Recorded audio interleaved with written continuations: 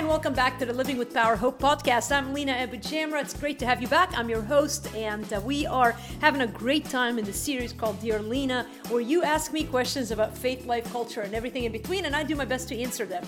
I want to remind you, as usual, that I am not a theologian per se. I write about God. I think we're all a little bit theologians. That's not a fair thing to say, but I have a background in medicine, specifically in emergency medicine. So I think like a doctor, and I love God's Word and been teaching it and studying it for the past 20 years, so certainly not a novice, but still I think this distinction is important because as we have gotten into the series, one of my goals has been to give you biblical truth for everyday life. If there's such a thing as practical theology, that's what we're going for here.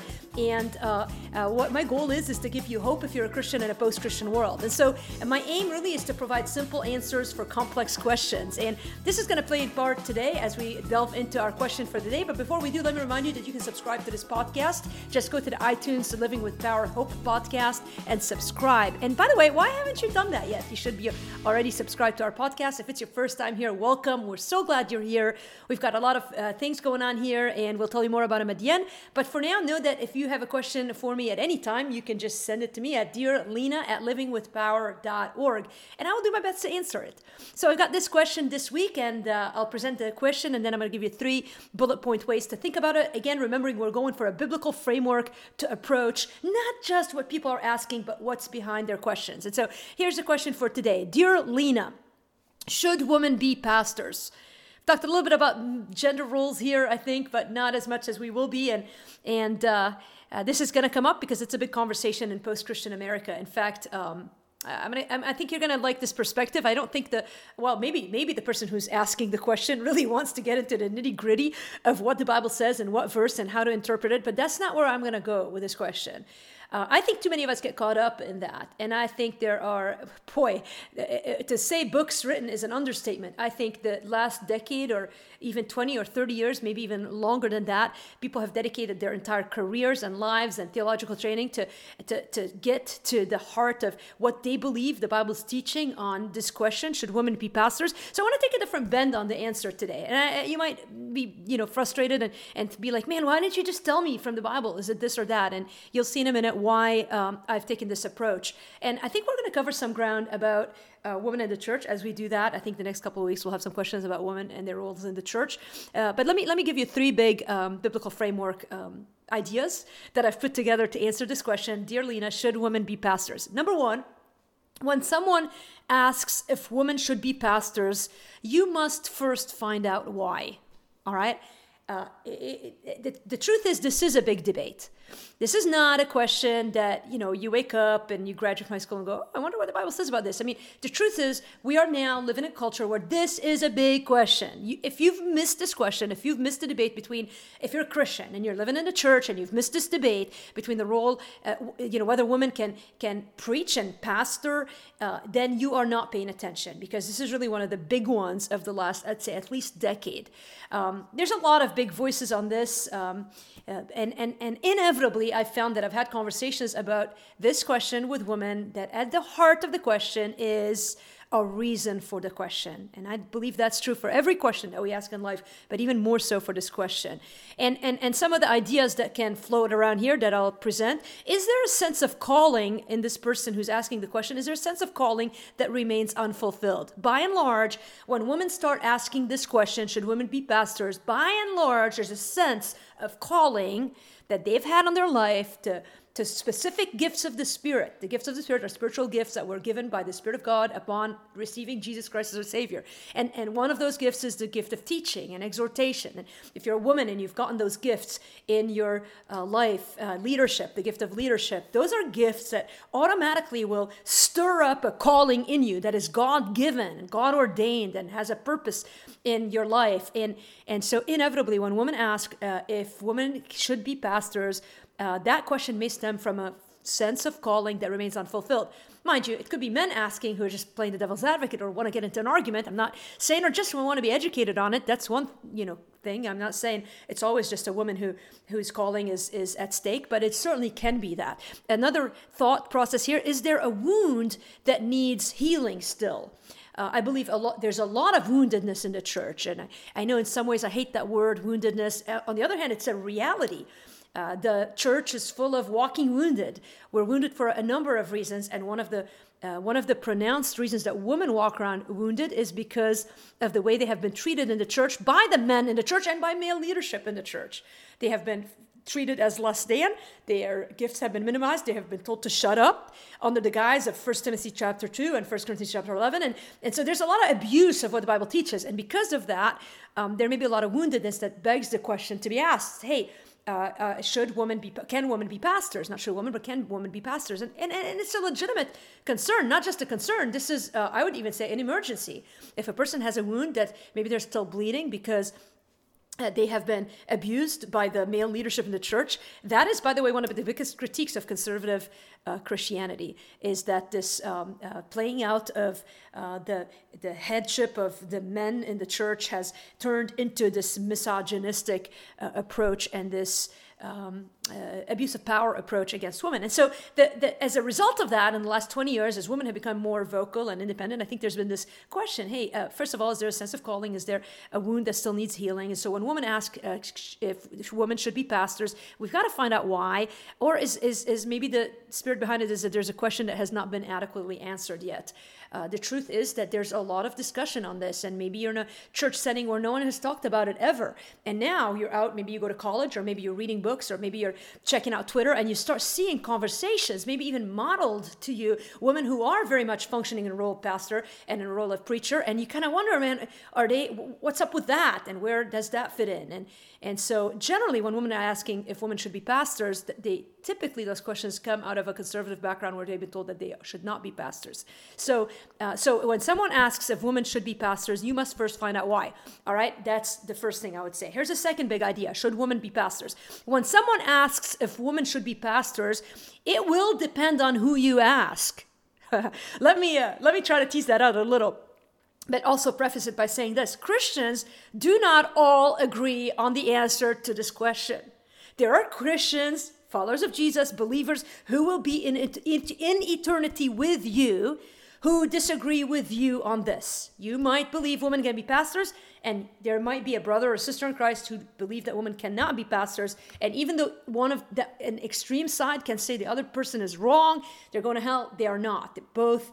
You can have two differing opinions. I there's a lot of people who have commented on this. I think Campus Crusades has a nice sort of definition, sort of a summary by a man named Dr. Alan Scholes. It sort of sums up the idea that there are convictions, persuasions, and opinions.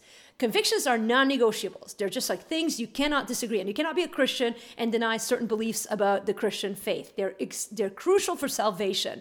For instance, the death, burial, and resurrection of Jesus Christ is of first importance in 1 Corinthians 15. You cannot be a Christian and not believe in the death, burial, and resurrection of Jesus. There are other doctrines: the doctrine of the Trinity, the authority of Scripture, the full deity and humanity of Jesus. I mean, those are convictions, okay? Everybody who's a Christian ought to identify with those convictions. Then there are persuasions. Persuasions are beliefs which we are personally certain about, but can still fellowship with other Christians who disagree on. I believe women in leadership falls into that persuasion category. Other ideas would be like baptism of how do you baptize someone, sprinkling or immersion. Some would even say, as a baby or later in life. The Presbyterian Church baptizes as a baby. We grew up in Baptist, and so when I first heard that, I thought it was anathema, but you start to see that there's a reasoning to that. And so again, there's certain things about the nature of God's providence. Again, those are second categories, denominational distinctives. And so I believe women in leadership, women as pastors, falls under that category. So Christians don't all agree on the answers to this question. So there are convictions, persuasions, and then opinions. Opinions are beliefs, desires, or even wishes, not clearly taught in Scripture, where believers may legitimately differ. Okay, so these are even more minor. And the style of worship could be under that. I think social drinking could be under that. Certain things like that I think are not, are just opinions on how to interpret gray areas in life. And so keep that in mind, that framework: convictions, persuasions, opinions. When someone asks if women should be pastors, it will depend on who you ask. And not all Christians agree to this question. Christians who don't agree on the answer are still both part of God's family. And Christians who don't agree on the answers are not enemies. I think the last decade has pitted Christian against each other, and the two camps that they've been divided in are the camp of the egalitarians versus the complementarians. And so I think in the next session, I think another question has come in where I'll break that down even more. But complementarians are people who believe that male and female are equal but different, both created in the image of God, but they express the image of God differently. Whereas egalitarians believe in the equality in authority and in reign and in responsibility. Biblical equality in authority and in responsibilities in the church and in the home. That is egalitarianism. Whereas complementarianism, they are equal but different in function. Equal in the fact that they're made in the image of God, but different in function. And so those are sort of the big words in Christianity when it comes to the role of women. There's the egalitarians on one extreme and the complementarians on the other. And for the past 10, 15 years, people want to box you in one or the other. And the truth is, I think of it as a spectrum. It's not one or the other. I always talk to my patients about heartburn and bleeding ulcers. It's like two ends of a spectrum. You can have heartburn, it's all part of this big reflux family, that you can have heartburn, you can have gastritis, you can have esophagitis, or you can have ulcers. And it's a spectrum. And I think that a lot of this role between how men and women fit into the church, I really believe that there's more of a spectrum in reality than extremism. And extremism hurts the conversation in the church because you can't get past a person's facade, heart. You can't crack the conversation if each person, this is very, when you think about partisan politics, you just aren't going to make any strides with anybody towards love if you're all convinced that you're right, your side is right. And so the other person is not the enemy. You can be complementarian, you can be egalitarian, that is not your enemy.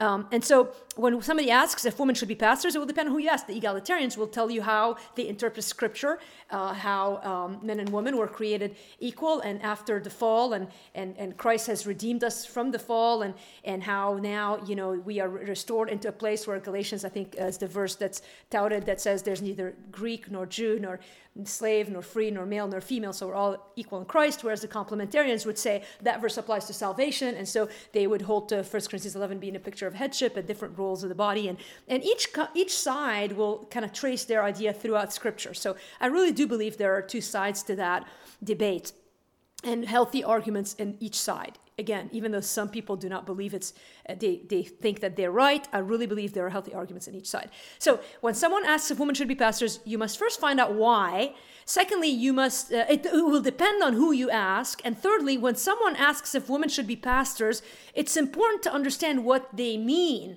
all right? What does that mean? So there are a lot of conservative churches, and by conservative I mean complementarian, that hold to sort of the old school traditional view of Scripture. By the way, there's a lot of egalitarian churches that are conservative, so that wasn't a fair thing for me to say. But you understand now how words can frame conversations, and you have to be so careful here.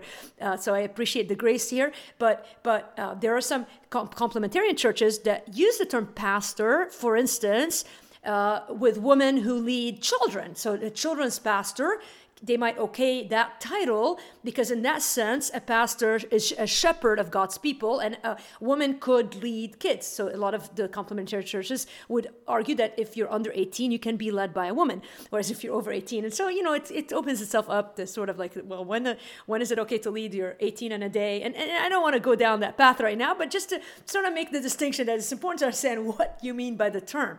A pastor is a shepherd of God's people, or is a pastor an office in the church? Or is a pastor your calling to serve God and his people? Like God has called you to pastor others within the context of your work? Or is your being a pastor an actual job that you get paid for? Maybe you're a chaplain in a hospital. That's a form of a pastor. Or are you a pastor in the sense that you exercise God-given authority? Now, the truth is, when people are asking this question, should women be pastors? I believe usually they're asking it in the context of specifically the role of elder and main pastor in a church. So where it has to do with the authority and the responsibilities given. And again, this is where you kind of go back to the distinction of an egalitarian that says it's equal. You can be a woman and be a pastor, whereas the complementarians would say no. And now, you'll see, so you can kind of go down the path of saying, well, what about if you're not a pastor, but can you teach men? Well, first of all, the Dear Lena question was specifically about pastoring, but I think the insinuation often in this question is, can women teach men? And you're going to see some variation in that. And I'll tell you, some of you may be going, well, what do you think, Lena? Well, I have grown up and I have maintained a belief in a complementarian system where men and women are equal, but functionally we're given different roles in the church, and that the office of pastor and elder is restricted to the male, and that I do believe that women have the freedom to teach, and multiple examples, including Priscilla in the New Testament and others. Of course, deaconesses were commonly, they were referred to as women, but also teachers, leaders in the church, of course, the prophetesses and others in Scripture that were, and the promise that women will prophesy, and we're all given the command to go out and preach the gospel. So I believe that the declaring of God's word, the proclaiming of God's word under the authority of your pastor and elder, I believe there's a lot of freedom there. So I, again, would abide less by a category of egalitarian or complementarian. I would say I'm a soft complementarian if you really want to put me in a box. So if you're looking for my personal opinion, that's what I believe. However, I would reiterate that when it comes to this question, number one, find out why. Why do people ask that question? And number two, it depends on who you ask, is how you're going to get an answer. And number three, understand what you mean by that word. I myself felt felt that God had called me to teach His word. Didn't really know anything about these words and the role of men and women. I just knew that I had a Bible, and at the time I was in a church with women, and that's who I taught. And as time has gone, I've had the privilege of teaching, both men and women, and have done it under, again, the authority of the churches and the leaders that I've served under. And by God's grace, the issue for me has more to do with yielding the rule of my life to God and allowing Him to dictate where I teach and how I teach. And I think at the end of the day, that's at the heart of what God requires in us, whether you are an egalitarian or a complementarian. So, should women be pastors? You need to study, pray, ask the Spirit to lead you, and know that wherever you land, you're not the enemy. We're all God's children, and by God's grace, we'll continue to make His Son the center of our life and His truth elevated in our life. So, hey, I love you guys. This is the end of the session for today. If you'd like to send me your questions, send them to dearlena@livingwithpower.org. If you've got comments, questions, likes, shares, do what you need to in this regard. And in the meantime, subscribe to our podcast. And lastly, I teach Thursday nights in a Facebook community group, Out of the Bible. We're going through a series now called Unshaken. 2021, we're going through an awesome basic training, basically, in Christianity. So I hope you join us. Go to livingpower.org, click on Join Our Community. I would love to meet you in person. In the meantime, have a great day. God is good, and more importantly, He loves you. There's nothing like this in the world. I hope you know Him.